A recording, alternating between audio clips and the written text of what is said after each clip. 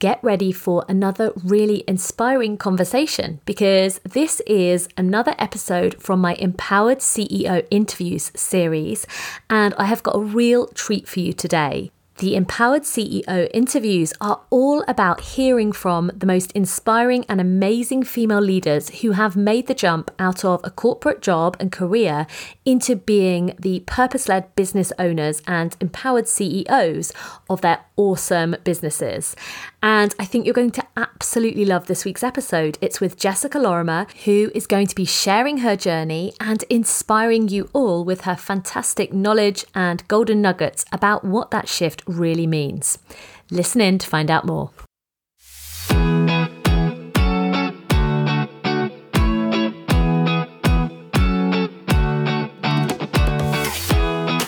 Hello and welcome to this week's episode of the Resign and Shine podcast.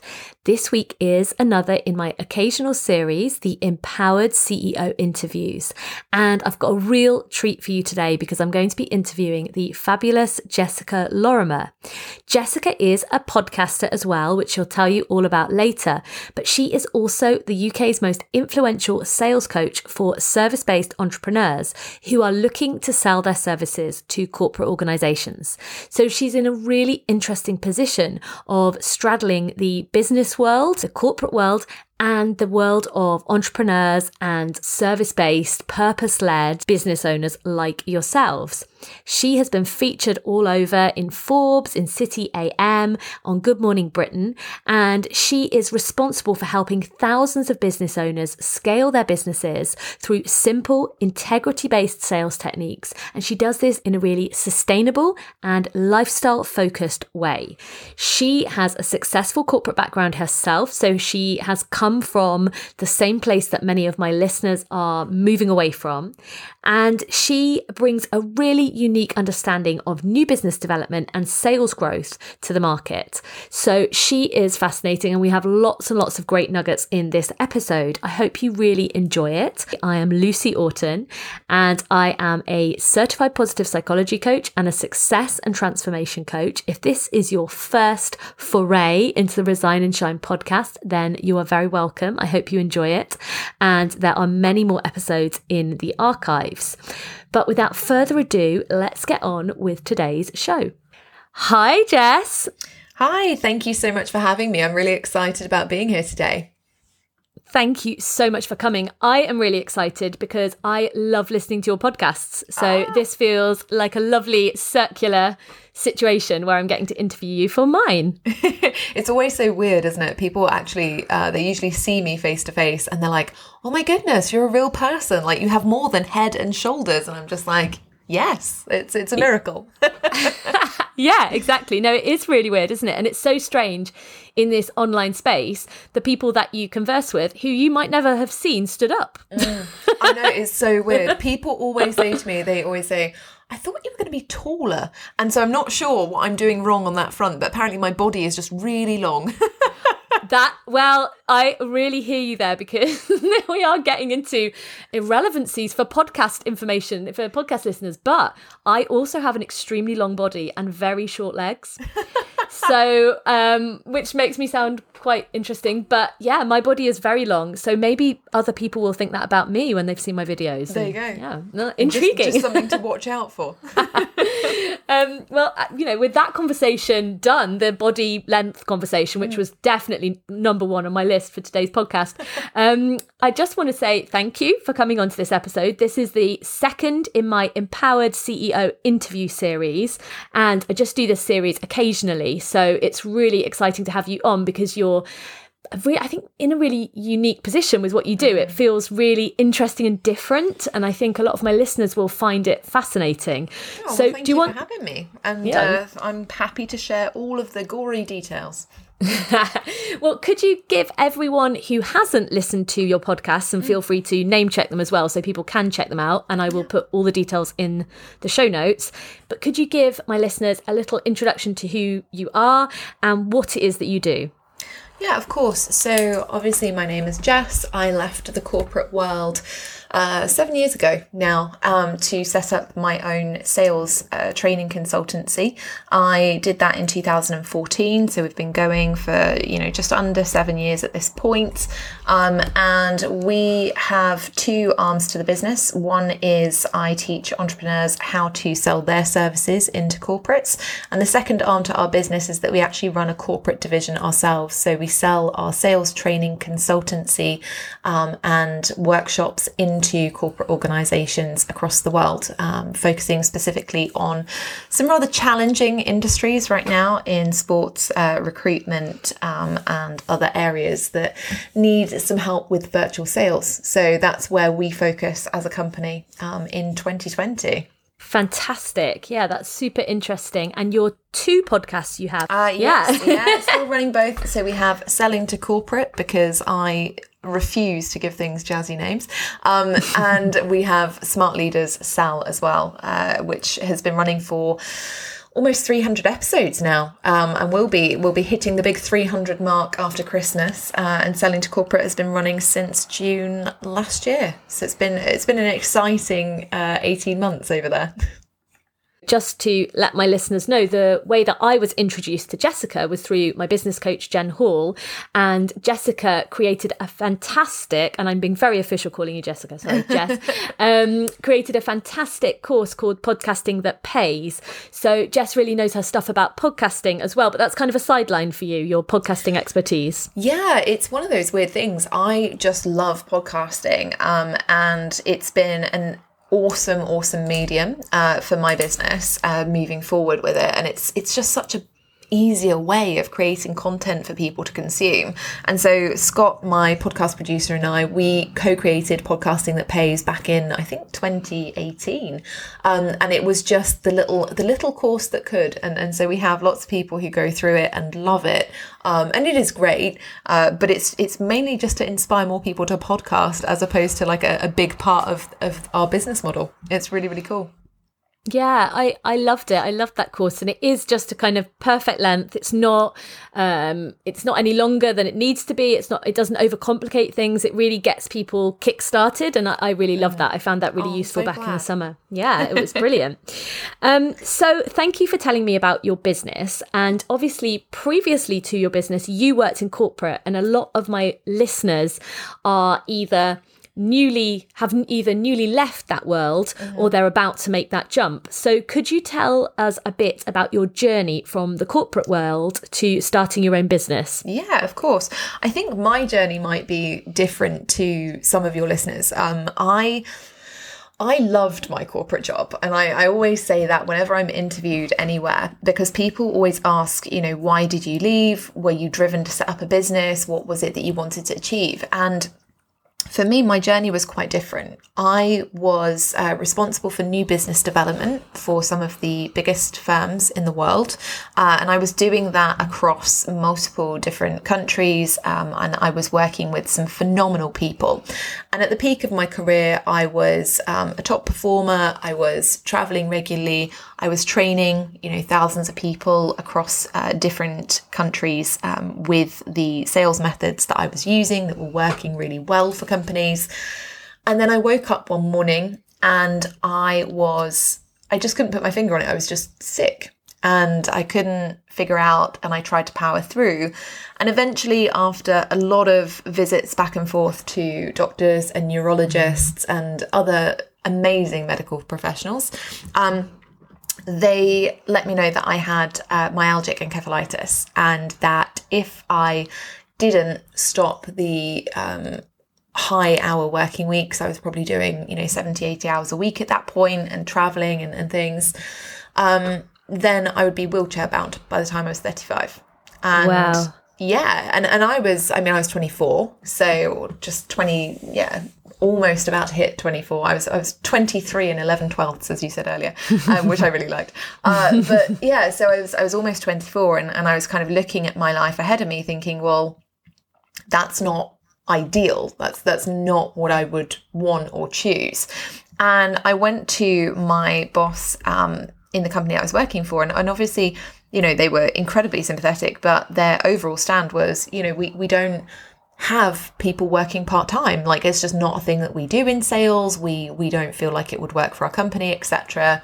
And so they said, why don't you take your 3 months gardening leave, and away you go. And so Wow. I set up my business. Yeah, it was bizarre. It was the most bizarre thing ever because they were so good about it. And normally in sales, you don't get great ending processes. But actually, they were incredible. They were really, really good. And the irony now is that obviously I get a lot of the companies I used to work for who were adamant that I probably couldn't have been part-time will now use us and our services. So Absolutely, yeah. The world has changed in the last 7 years. But for me, I firmly saw myself on the corporate track. I was, I wanted a corner office. I wanted a view of the city. I, was really, really happy climbing the escalators every day. And I probably wouldn't have left otherwise. So for me, I was thrust into entrepreneurship rather than making a plan. And in some ways, actually, that made my journey a lot easier. And in other ways, it made it a lot harder because I had to let go of some things that I probably wasn't ready to say goodbye to just yet. Yeah, definitely. Like, it's a huge wake-up call at such a young age. And like you said, it wasn't a decision, more an imperative.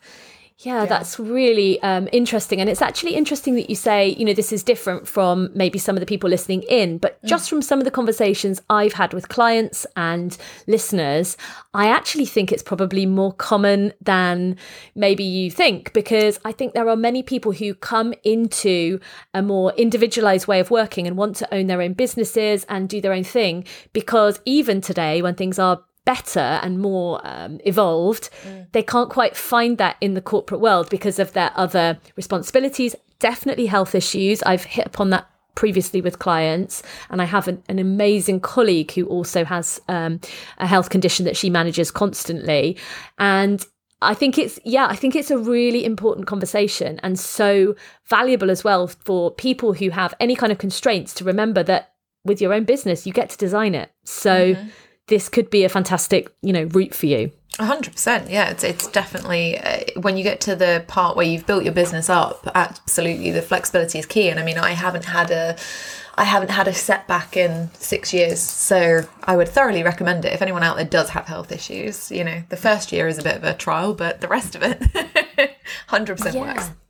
Yeah, and I love that. And I think, making that business by design, as James Wedmore would say, or, creating that lifestyle first and then the work comes second is so in the zeitgeist at the moment. I think it's on the tip of what so many people want to do, but they're not quite able to articulate it yet. So you definitely were a bit of a trailblazer, and at such a young age. Yes, I think that sounds fancier than it was. They basically had to push me out of the office. They were like, go away. I was just like crying on the tube. Oh, yeah, it must have been almost traumatic to be told that and have to go through that so quickly.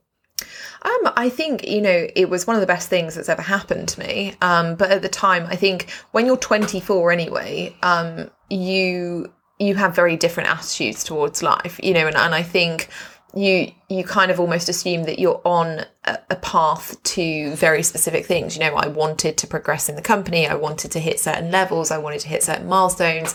And for me, it was just readjusting the dream a little bit. And once I'd kind of gotten over the, I think, hacked offness, if that's a term, at my own body for not being able to do that, I was like, right, well, where can I do that? Where can I operate in a meritocratic environment, but on my own terms? And that was having my own business. Because realistically, I could have done something else part-time. If I'd have really wanted to, I could have gone and found something to do part-time. But for me, the reason that I love sales, the reason that I'm in sales has always been because it's the only truly meritocratic environment I could find where I wasn't restricted by anything other than how good I was at my job. And that was all I wanted, was to be good at my job. And having my own business gives me the ability to do that, which is really, really cool. Really cool. That's fantastic. And one of the questions I was going to ask you a bit later, but I think I'm going to pull it in now because it kind of seems to segue quite nicely, is if you hadn't become a business owner then, if you'd carried on, if your body hadn't made that decision for you, what would you have left on the table 7 years down the line that you've achieved now at 31? It's really interesting. I would have left a lot, and I think it depends on what you value. So I guess the things that I would miss out on that most people find interesting, I would have missed out on writing my first book. I would have missed out on, hosting 2 podcasts, which is pretty cool. I would have missed out on building a 7-figure business. I would have missed out on burning that original business to the ground and rebuilding something entirely different, which is a challenge, but not one that I've not enjoyed. I've loved every second. I would have missed, speaking on various stages around the world on one of my favorite topics. And I would have missed working with over about 7,500 entrepreneurs at this point in the last 6-7 years. And I would have missed out on working with about 20,000 people around the globe on B2B sales. So I would have missed out on quite a lot. But I think more importantly, for me, the things that are important around core values. And for me, I think there would have been part of me that if I was still working for companies, I would have at some point along the way had to compromise my standards, I think, because, the different industries go different ways. And, we've faced some particularly hard times over the last 6 years. I think I would have had to compromise at certain times on my integrity, which wasn't something that I ever wanted to do. And I also would have had to work with a lot of people that maybe didn't like the job as much as me. And that's the benefit of working with entrepreneurs, is that I get to work with people who actually choose this, who, really want to be good at sales because they've got other bigger goals in the world. And that's something that, I couldn't replace necessarily or replicate in the corporate world. Yeah, that makes me question as well that difference between the entrepreneur mindset or the business owner mindset and the corporate through and through mindset. And I don't know if anyone is corporate through and through. That's kind of probably a misnomer. But how do you see those two mindsets if we look at them in their sort of more stereotypical forms? It's really interesting. I loved the corporate world, and I still do. A whole section of my business is dedicated to supporting and selling to corporate organizations. Yeah. And, we sell to salespeople, essentially. And salespeople are some of the most interesting people on the planet because our brains go off and do weird and wonderful things. And we'll be enthusiastic about one thing for 5 minutes and then something else. So, I don't necessarily think that there is a strict corporate only. What I would say though is that people who tend to identify at one point of their life or another with being corporate through and through, they identify with the idea of stability. Being an entrepreneur is not necessarily the stable life that we prize in society. It's very much get a job, somebody will pay your salary, you will show up, you will do the best that you can at that job, and they will continue to pay you. And that's the quid pro quo, right? You'll get health benefits, you'll get payment benefits, etc. Whereas the entrepreneurial mindset is very much about personal responsibility. And not everybody likes that. I can 100% say that, when I was 24, I didn't like the idea of having sole personal responsibility for all of my finances, making all of the money and sorting out all of my life stuff. Like that was a very, very big jump. And so I think those are probably the key differences for me. It's that idea of where you are in your life and whether what you want is stability and to develop, or to develop your own skills, or whether you want to take that full personal responsibility for who you are, how you show up in the world, and how you generate money. And obviously, practicing your skills and learning to take that personal responsibility even further into your continued professional development as well. Can definitely see that as being a key differentiator, because it really is all on you when you're the business owner. There's no one else is going to, there's being self-employed and no one's going to pay you if you don't go and do the work. But when you take it to that next kind of entrepreneurial level, it's like if you're not going to envisage what your work is and what your business is about, no one else is going to have that vision for you. Exactly. And it's actually one of the interesting things. We see a lot of people who come into my business who have been selling to corporate companies as contractors, for example. And they say, I'm just not sure I want to keep selling to corporates. And, you know, the biggest thing is that they're still acting like an employee. They're still being told, this is what you do. This is when you do it. And you know, we will pay you as compensation for making that happen. And then you get the entrepreneurs who are selling other things to corporates, and they are reimagining the way that corporates can work. They are redefining working outcomes. They are having bigger conversations and putting bigger strategies in place around, you know, well-being and mindset and marketing and sales and all those kinds of things. And it depends on what you want. And again, it comes down to that mindset. Where would you rather be? Stability or, you know, taking full personal responsibility? The two are so different now. Definitely. And something I don't touch on very often on the podcast, but I have thought about bringing it in, this kind of conversation between whether you're a freelancer, whether you're a business owner, whether you're an entrepreneur, whether you're a contractor, to use your word. And they all have very different connotations, I think, in people's minds. Yeah, they do. They're very, very different. I mean, I think the interesting thing for people is that you can become a consultant for corporates, or you can become a contractor for corporates, and that can bridge the gap between, you know, leaving a job and becoming an entrepreneur. Like, it can be a really nice bridge for that gap.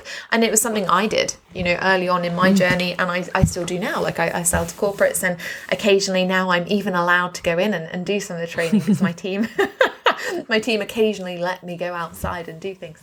But, you know, it is one of those things where, you know, if you want to try doing things a little bit differently, if you want to explore the idea of becoming a business owner or leaving a job, you know, look at that contractor or consultant basis and see whether there are any opportunities there that can give you some semblance of that stability whilst allowing you to develop that creativity to do your own thing. Yeah, I think that's definitely good advice, especially for people who are more tentative, because it is a really useful stepping stone. And I think something else that my listeners are often doing is the side hustle, which is another sort of alternative, isn't it? You dip your feet in both ponds, or I don't know what watery metaphor I was going for then. But yeah, you have that kind of test it and experiment and see, and then you're ready to make that jump. And I think that's something I talk about a lot, when, you know, only you will know when you're ready to take on that next level of risk, that next level of personal responsibility, as you say, and that next level of uncertainty to really go all in with your business. And I'm never going to tell people when that is. It's just something that we do, you know, explore. Yeah, of course. I think it's very normal as well. You know, I would also say that the benefit of doing this, you know, 6 years on, is that neither option is ever going to be perfect all of the time. You know, there have definitely been days where I've been like, it would have been so much easier to have a job. And there were definitely days, you know, as I was setting up my business, where I was like, oh my goodness, I hate the corporate world. I should never have worked here. I can't believe it. I'm so vanilla, blah, blah, blah, blah, blah. So, you know, you're going to always have those days where you think that the other is preferable, but, you know, it's about making the right decision for you at the right time. And I think one of the benefits of leaving corporate is that you actually do get to start embracing how you make decisions at the right time, because obviously when you're working in a company, they tell you what to do, they tell you when to do it, they tell you how to feel about it, they tell you, you know, how you express yourself around it, and they will give you almost a prescription for every possible outcome. And part of being a business owner is that you get to decide when things are the right time for you, when it's the right opportunity for you, when, you know, you're ultimately ready to take on a new challenge, and that's pretty cool. Yeah, and I think some of those things can run really deep, because I had on my previous episode for this series, we talked a little bit about how you design the working day, how you have your teams running, and, you know, what kind of your work ethos looks like for your own team culture, and how it can take a while to unpick some of those lessons we've been taught when we were in corporate, and realize, oh, I get to make all the decisions. I get to choose what's right or wrong. I get to choose what I wear, and all those kind of things, which is so freeing, but also hugely overwhelming. It really is. I mean, decision fatigue as an entrepreneur is a big thing. And I don't remember having as much decision fatigue when I was working in a corporate. I probably did, but you know, maybe I just look back at it now with rose tinted glasses. But you know, I find, in all honesty, that my first 3 months in running my own business were the hardest, because suddenly nobody was telling me I had to be at my desk by a certain time, and nobody was telling me what my KPIs were, and nobody was telling me what to wear. And at a basic level, nobody was telling me not to eat biscuits every 20 minutes. And it was just one of those things. I happened to be working in my kitchen, and it was very, very closely located to the cupboard. And I think, for me, that made that first 3 months really challenging. I wasn't making as much money as I could have been because I wasn't prioritizing the right tasks. And so actually, when people come to me, who've worked in corporate before, I would say you've got this great grounding. That's the one thing that corporates really give you. Once you've had that moment of breathing out where you're like, oh, I can get up at 8 o'clock if I want to, or I can work, until 10 o'clock at night if I want to, or I can, nip out and go to the doctor's or grab a prescription or whatever, whenever I want to. Once you've done that and you've actually solidified your plan and you've structured your day and you've given yourself KPIs and you've looked at your time management and things, actually, it becomes a lot easier because you're used to it already. You're not trying to, I think there's a big thing online, and there always has been, of, just do it when it feels good for you. And in all honesty, when it comes to things like sales activities, that very rarely feels good to anyone. It's not necessarily the top of anybody's list to be like, woohoo, I'm going to go sell today.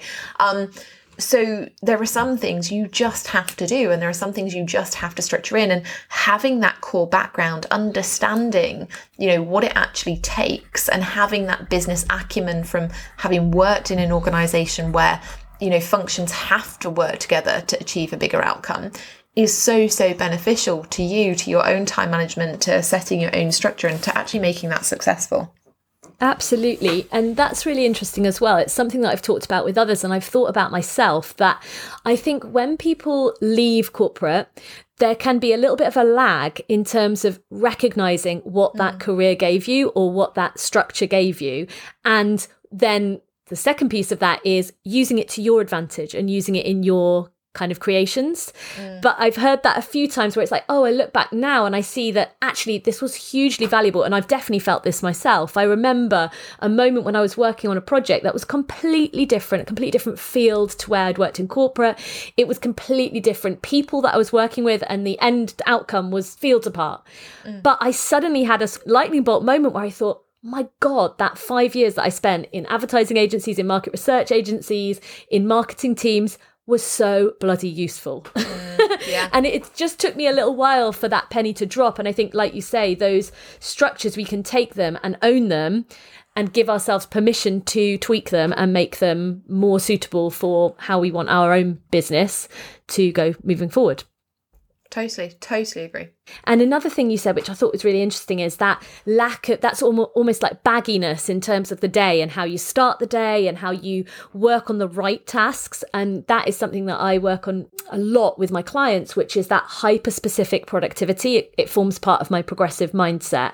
And just while I remember that, if anybody wants to get on a call with me, I haven't given you the link so far this episode. It's in the show notes as ever, or you can go to calendly.com/Lucy Orton and we can talk about how we might work together. But yes, I kind of create this progressive mindset with my clients. That hyper-specific productivity is absolutely key, as is being able to embrace imperfect action. So that sometimes you might just need to do something, as you said, whether it's right or wrong, and just give it a go and, have a rehearsal of it in real life rather than just thinking about it theoretically. Yeah, exactly. I love that phrase, rehearsal in real life. That's really nice.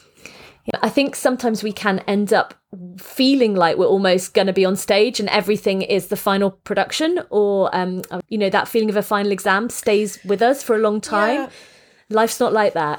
It's a weird thing, isn't it? I think, a lot of the people I see, people worry so much about getting things perfect, and one of the phrases that I'm always banging onto my clients, I always say, is production, not perfection, because the reality is, until you've done something, you don't know if you're going to like it anyway. And that's always the case with sales.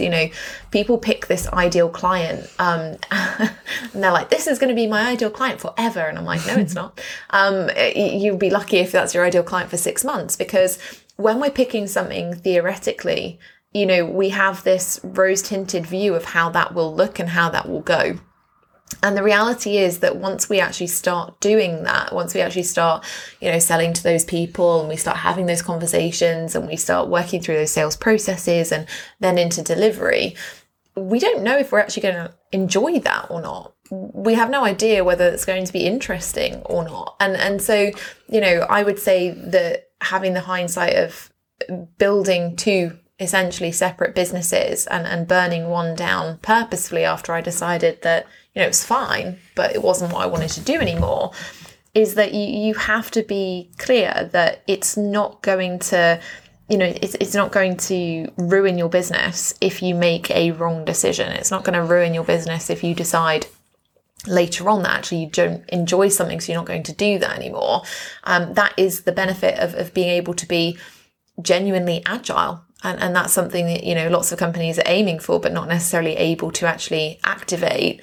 Running your own business gives you that ability to be flexible, to adapt to changing markets, and to be genuinely agile in your approach. And that's something that's very, very rare, and something that's awesome. Yeah, I agree. And I love your phrase, production, not perfection. That's another really nice one. And I think I've heard you say as well that you think you should kind of work in 90-day increments. Yes, 90-day sprints. I like that. Yeah. Yeah, tell us more about that. Easier. So I can't remember who it is, and there are much more intelligent people out there than me that have kind of come up with this idea. Genuinely. But one of the great things about working in 90-day sprints is that you grab this understanding that you're not working on forever projects or that forever theory. And so you can pick an industry that you want to work with for 90 days. You can pick a project, so some of our people inside my programs are focusing on speaking for the next 90 days. They want to book speaking gigs because they want to find out if they want to be keynote speakers within corporate organizations, or they're picking books. So they want to see if they actually do want to write a book and whether they could commit to it, and those kinds of things. And then you can also commit to 90-day sprints in your sales activity and lead generation, trying something new with business development. So you can apply it to anything. But the great thing about that is that it gives you the data, it gives you actual measurable data at the end, which is so useful, because as we head into entrepreneurship, a lot of us forget to track metrics. It's something that I was 100% guilty of. And, now I'm sure my team, it drives them absolutely bonkers how many numbers I ask for each week and the exact things that I want to know. But, getting into the granular is really helpful for helping you identify those decisions you need to make moving forward. And so if you're operating on a 90-day sprint basis, at the end of those 90 days, you're able to look back at the data and say, okay, well, what did I do here, and how did that impact this particular area? And was it worth it? And did I get the result that I wanted? And if not, how could I improve that next time, or how could I change that next time? And that's something that's really, really useful, rather than looking back a year on and thinking, well, I'm not really sure how I got here, so I can't replicate it. And equally, I can't change it because I don't know what bits didn't work or that I didn't enjoy. Yeah, I absolutely agree with that. And I think that feeds into something which I talk about from the mindset perspective, which is having that trial and error or that experimental mindset with what you're doing is so valuable, because it frees you up from a lot of that perfectionism and those saboteurs around feeling like we have to get everything right first time. But it also gives us feedback. It gives us loads of learnings, and the things that don't go brilliantly can be the most amazing learnings. I know that I've had things in the last 6 months that haven't gone as well, and they've fed into much greater successes straight afterwards, because I've learned so much in those periods. Exactly that. And I think as well, what you were saying about that, shifting away from that forever idea is such, in my mind, a bit of a corporate hangover. It's something that it fits in with what you said earlier, and what I talk about and find fascinating, that path of this is the way through life. This is what we need to tick off, and these are the boxes, and this is the arbitrary one-way road. And actually that doesn't exist. And when we free ourselves from that, and we free ourselves from this idea that things have to last for a long period of time to be great, then we can feel so much more free. Yeah, no, I would 100% agree. I think as well, there's something to be said, if you look at that idea, for women specifically, there are a lot of tick boxes both in life and in the corporate world, and actually they can feel like there are a lot of tick boxes when it comes to your own business as well. And so if you are somebody who, you know, has that corporate hangover around, I need to show up in a specific way, or I need to be a specific way. What was really interesting for me coming online was that, you know, and bear in mind, this was 6 years ago, so it wasn't even as advanced as it is now. But, you know, one of the weirdest things for me was that people would blurt out their feelings on the internet for money. And that really, I just didn't get it. I was, you know, and it was this talk of authenticity and things, and real and raw and vulnerable, you know, and it was very, very new at the time. Brené Brown had only just come out and started talking about it. And what that led to was some people practiced it really well, and some people practiced authentic leadership very well. And that meant for them that, you know, they were showing up, they had their own boundaries around when they worked and when they would take time off. They had their own boundaries around their messaging and, you know, whether or not they were going to continue down a corporate line, or whether they were going to occasionally swear in their content, which at the time was like a big thing. Like, people really got upset about that and went one way or the other. And then you had the people who, you know, were essentially pimping their pain for profit on the internet. And that was the bit that terrified me, you know, people who were showing up on live streams and they were crying. And this is when, you know, Facebook Live hadn't even come out. They had this thing called Periscope, and it was... Oh, I remember that. Yeah, that's old school. Oh my God, it was so weird. And literally that had just come out, I think, about a year after I left my job, I think.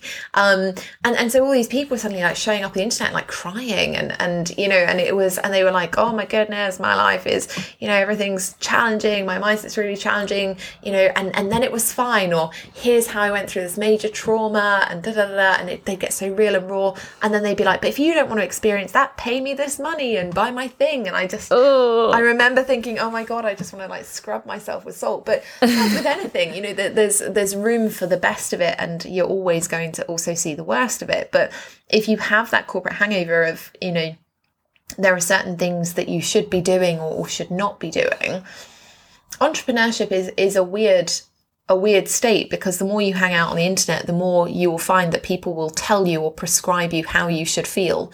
And they'll tell you, you know, which social media platforms you should use, and they'll tell you which lead generation method should be the best. And they'll tell you like you should swear or you shouldn't swear. And they'll tell you what your financial goals are to a certain degree. You know, everyone bangs on about like, I need to make £1 million in 60 minutes or something. And that can be very, very hard. Because when you're coming out of corporate, you're used to taking feedback from everyone, right? Because everyone's feedback is valid. Whereas when you go online, actually, it's a very, very small cross-section of people whose feedback is actually going to be valid. And that's where you have to start. Exactly, right? You have to start looking at that and thinking, okay, so what are my financial goals for me? What's my expectation of work-life balance for me? What's my expectation of running my business and the results that I want to help people get for me? Rather than taking it from all and sundry on the internet, because a lot of them have absolutely zero clue what they're doing anyway. And, you know, they're prescribing information and a bunch of shoulds, as opposed to, you know, this is based and tailored on what exactly you want to achieve and what's important to you. So don't forget that when you come out of corporate and into entrepreneurship, it's not about what other people think about your goals. It's frankly irrelevant to other people. You know, they should be focusing on their own stuff, but really, really sit in that and be very clear and confident about what matters to you and what you want to do and your visions and values. Yeah, I absolutely agree with all of that. And I agree as well that we have to shed so much in terms of worrying about what other people think. That is one of the number one saboteurs that I come up against with my clients. And specifically, it comes up around visibility for those people that want to get more visible or need to get more visible with their business. And they have this naysaying voice in their head that is made up of someone from their school, someone from their work, someone from their street. And it's those people that they're allowing in that are completely irrelevant. But like you said as well, there's a whole load of industry-wide or online entrepreneurship worldwide noise as well. And again, we do have to, I like your expression, to sit with it. We have to sit with ourselves and give ourselves permission to lead from within. And You mentioned Brene Brown, but I've talked about it on some of my social media. But my favourite book of the year, or one of my favourite books this year, is Untamed by Glennon Doyle. Oh, yes. Have you read it? Very good, yeah. Yeah. And she talks about that knowing, that inner knowing. And I think if you take one thing away from that book, that's kind of the big picture, that we have to be able to listen to ourselves. And that means we need to do some work sometimes. When we come out of corporate, we need to do a kind of mindset shift about who is the boss of me. And the answer isn't I'm the boss of me and the corporate world has gone, because actually there's still complications within that, and thinking about who those voices are and who's telling us that we're good, bad, indifferent, or who's giving us some kind of blueprint that we feel we have to follow, and actually being able to listen to our own ideas and give ourselves permission to listen to that is really, really important. 100%. And, you also have to, if you are worried about visibility, I think there are two things I would say about that. One is I was petrified when I came out of corporate and, I was starting to sell my stuff on the internet, because I'm not that kind of person. I'm very introverted. I hate Facebook. I hate, the whole social media influencer thing. It's just not for me.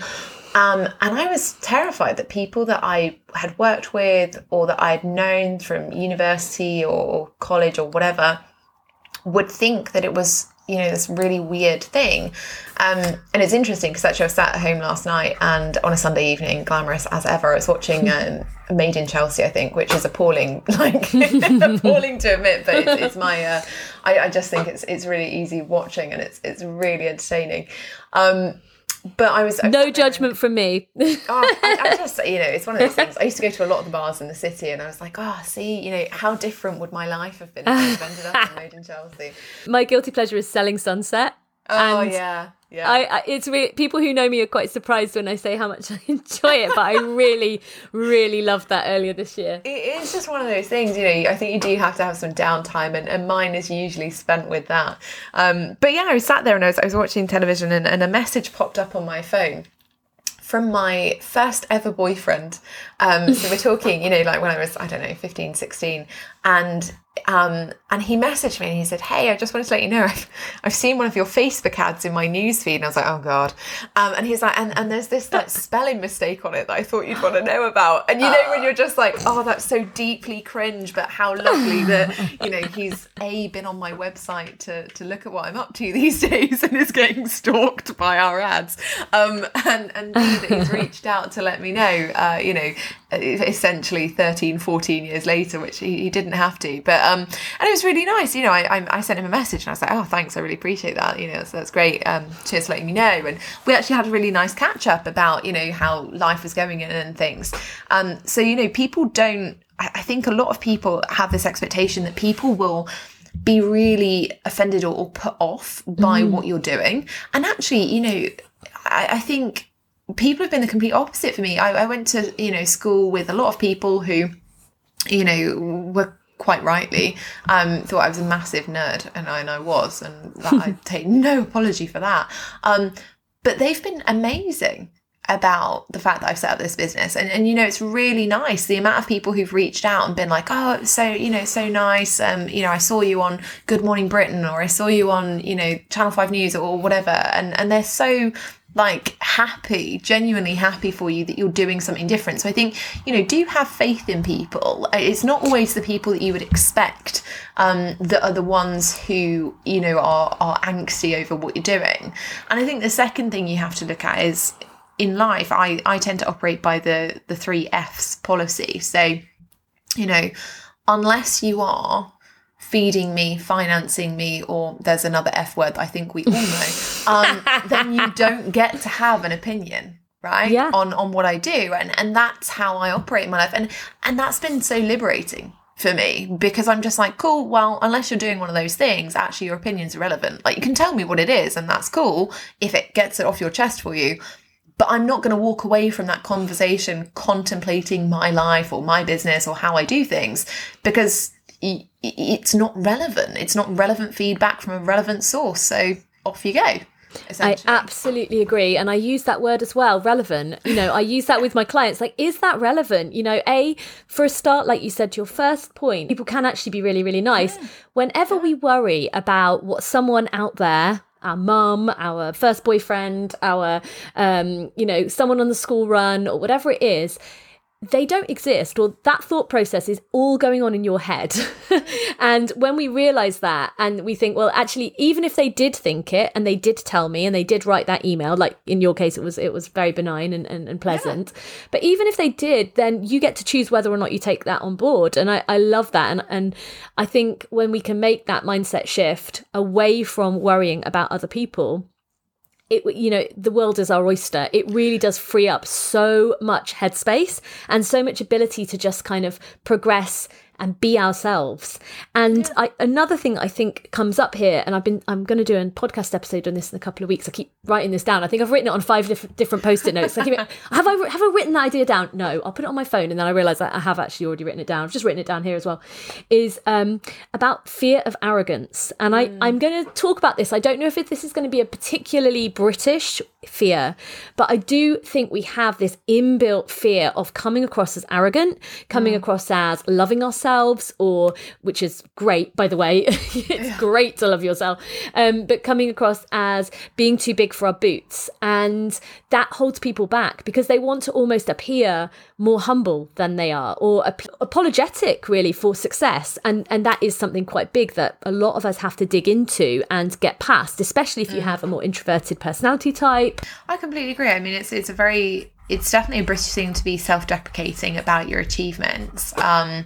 And I think it's quite an interesting thing. We always want to make people feel like it wasn't hard work, or it wasn't, it wasn't too difficult. So the thing for me is that I think the online space can do this. Sometimes there's such a low barrier to entry now. You can have a Facebook profile, you can say whatever you want, and you can be set up as whoever you want in a matter of minutes. And it's really interesting to me because I used to do it a lot. I would always say to people, oh yeah, it's not that hard, and it's not that difficult, and I don't want anyone to think that, it's not possible for everybody. And I grew out of that. And actually it was, I have quite a lot of really good male friends, and I looked at the way that they would talk about their jobs and how they had progressed in their careers. And they were never apologetic for, the fact that they'd worked really hard and that they'd obtained something that, a lot of other people would not be able to. And that was really, really interesting for me. And one of my friends, Rob, who actually now he works for my company and he heads up our business development remit. He said to me, he was like, Jess, I remember when you started your business and, you were working at 10 o'clock at night because you wanted to learn how to do email automation. He was like, and then you'd be up, really early the next morning to look after clients in New Zealand and Australia because it was a time zone thing and I just wanted to get clients, right, to pay the bills. And I loved those clients. They did exceptionally well. But, now that I can choose my hours and now that I can choose who I work with, life looks very different. It's very, very different on that front. But to not acknowledge all of the things that you do, or the things that you sacrifice, or the things that you have to learn and, improve and dig deep on yourself or your professional skills, it's a disservice to other people, because what it essentially does is make your whatever you end up going and doing, but it diminishes the value of it. Because you say that it's so easy, anyone can do it. And actually, from a sales perspective, that's very dangerous and it's very irresponsible, because if we make people feel like it's too easy, they will try themselves. And when they fail, inevitably, because it's difficult for them to troubleshoot or it's difficult for them to stay accountable or whatever that looks like, they blame you. They don't blame themselves. Right? That's the problem with creating vast amounts of free content all of the time and never selling, is that person will not necessarily have the self-awareness to think, but, it's quite likely that if I was working with Jess or if I was working with Lucy, I would be doing something differently, or I would be, having core accountability meetings to make sure that something happened, or I would be, they would be supporting me if something went wrong and showing me how to do it differently and how to do it for me. They're just looking at the surface piece of that. And so actually that can do a real disservice to you and a real disservice to your sales process, to not own the fact that things might be difficult, that they might be tough, and that you have worked really hard to get the sales and the skills to get people there.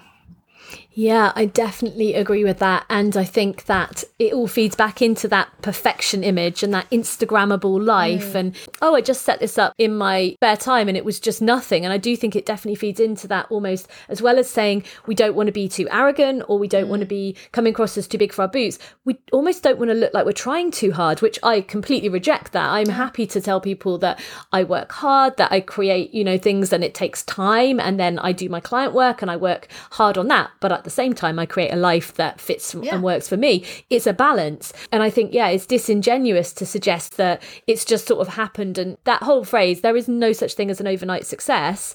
And yet so much of what we're fed suggests that that might well be the case. It is scary, and it can be. And I was very fortunate, I've had a lot of success in my business and in relatively short periods of time. When people ask me about it and they ask me to talk about it, I'm like, well, it's irrelevant in all honesty, because my skill is selling. That is what I'm good at. That was my job for many, many years. It's where I've honed all of my professional skills. And so frankly, if I hadn't been able to do it, then really there were bigger problems at play, right? What's more important is what my clients are able to achieve and the results that they show daily.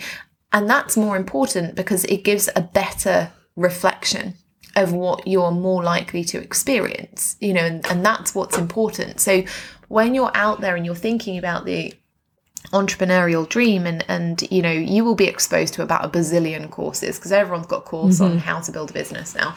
And I don't say that in a disparaging way at all. There are just thousands and it can be hard to choose which one is right for you. Don't go based on what that person has done for themselves. Go based on what they've done for other people or how their clients have achieved. Because the reality is that, you might be able to do something for yourself, but you might not be a great coach. I'm not the world's best coach, but I'm a great teacher.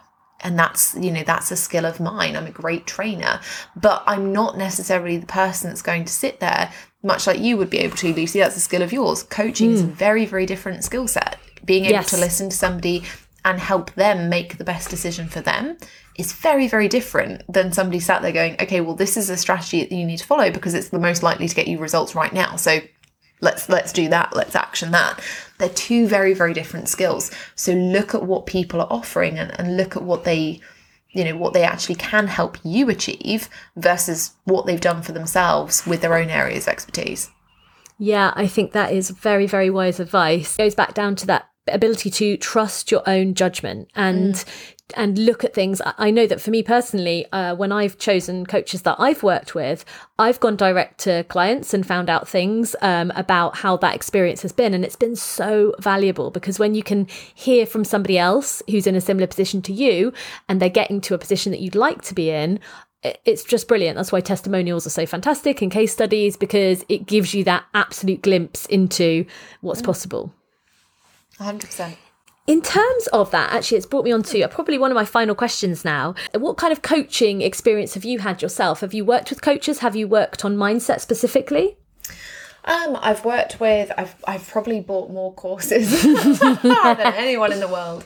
I have spent an inordinate amount of money on courses, and honestly, there are a lot I've never used, so don't follow my example on that. I've worked with a lot of coaches. Most recently, I did a year-long coaching experience with Ali Brown, who is one of the world's leading coaches for seven-figure business owners, and I was in her premier group from the beginning of 2019 to the end, and we now do intensives and things like that, and that's a huge financial commitment. At the time I signed up, it was around £50,000, I think. Wow, So it's a very, very big commitment. And that was the year that I decided to change my entire business. And so I made some big changes that I hadn't expected to make at the beginning of my business journey at all, that were never on the radar. So I would say that I've invested very heavily into coaching, But I would also say that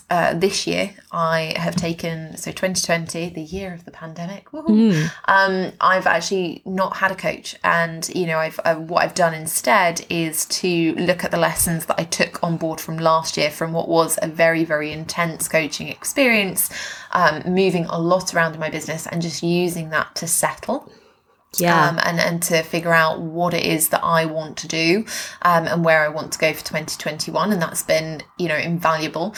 And next year I will look back and see what the gaps are in my business or in my mindset and where I want to go next. But yeah, over the years I've worked with mindset coaches and, you know, consultants. I've worked with coaches for business strategy and things. And, you know, I think it's one of those things that you're always going to be investing in your business, but you have to do it based on almost a gap analysis of where do I actually need to go? What are the skills that I need to learn?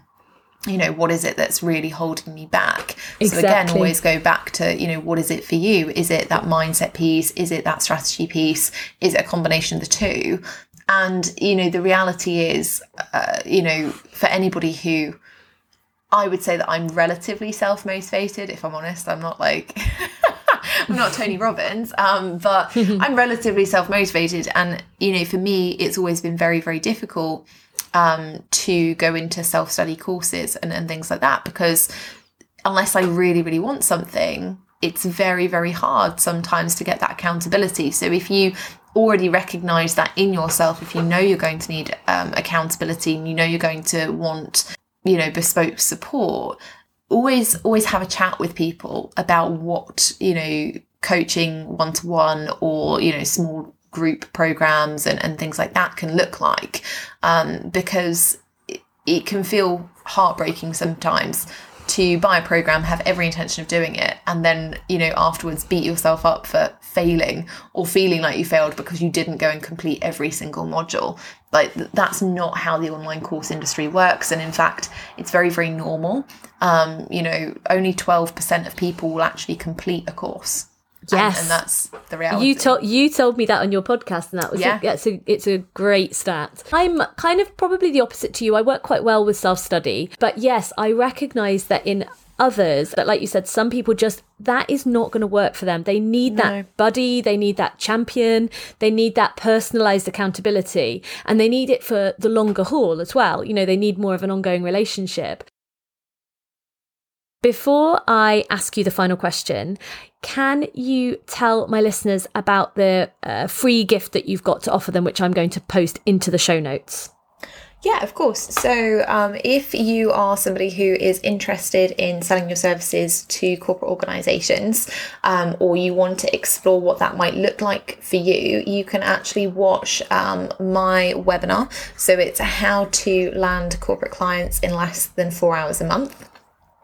You can watch that webinar, and it literally gives you a really good overview of the exact steps that you would need to take right through from that clarity point of deciding if it's something you want to do, to the practical aspects of how you would actually go about creating offers, selling your services into organisations. So take a look at that. It is about 45 minutes long, and then there's some Q&A after, but obviously, you know, I love other people's questions because I'm very nosy, but if you don't, that's fine. You don't have to watch that bit. But do give it a watch. It will give you a really clear overview of how you might need to set that up and what that might look like for you and some of the options and best ways to do it. Fantastic. And I know from watching lots of Jess's content and listening to Jess's content in the past, that 40 minutes will fly by. So it will definitely be worth your time. So my final question for today's interview is, what are you most thankful for in terms of being a business owner? It's, I mean, it's a kind of everything question, isn't it? For me, I guess, in terms of being a business owner, I am thankful for who I've become over the course of the last 6 years. I would say that I started out a relatively, you know, arrogant 24-year-old who was good at selling things and, you know, had certain expectations about life. And I would say that right now I'm a 31-year-old who is bordering that line on confidence as opposed to arrogance, which is always a nice place to be, who has really developed, skills in training and teaching and has learned ultimately a lot about internal resilience and, who you have to become in order to successfully run a business, lead a team, manage people, train people, and deal with different situations every single day. And I think, if I hadn't had my business, the pandemic this year would have had a really different impact on me, which I think is probably controversial to say, but, the pandemic has given me the ability to support people at different levels. It's given me the ability to be a lot more human in the way that I operate with people externally of my business. And it's given me the ability to really support others who aren't as fortunate as me. And that's been a really, really cool way to deal with it, rather than worrying about external factors and how they might impact, my job at any given time and letting that put extra stresses onto me. So yeah, I would say that it's who I've become has been the thing that I'm most grateful for and how that has allowed me to show up. I love that. And that ties in really nicely with my series title, which is that Empowered CEO. You're really the empowered CEO of your life and your business, and who you've become is that transformation piece. Exactly. It's been amazing. You also made me think as well, when you were talking about the pandemic, something I've talked about, I don't think on a podcast, I think I talked about it on a social media post, but is that actually your side business or your entrepreneurship or your thing that you're thinking of can actually really be your safety net in 2020 and beyond, 2021. It can actually be the thing that could provide your stability. To circle right back to when we were talking about that need for stability, actually having that flexibility and that ability to pivot and change is kind of the order of the day at the moment. And 100%. I think, yeah, that's something of what you were saying there about how your business has been a blessing to you in this year. Oh yeah, 100%. I would say that my business, and I'm always very, very clear. Running a business is not necessarily as glamorous as it always looks, because everyone's idea of flexibility is different. I'm sat at home, with the dog rather than jetting off around the world every 5 minutes. But actually, that was what I came from. That's what I wanted to get away from, and so my idea of work-life balance will look very, very different to somebody else's. But the reality is that whilst your business will always be one of the greatest things that you ever do, it will also reflect some of the greatest challenges you will ever have, both within yourself as a person, and, in learning new skills and being forced to deal with new challenges every single day. So I think, if you are somebody who is quite like me, you've got to thrive on doing the work and showing up every day for part of the journey. That's really what makes a successful business owner, is not somebody who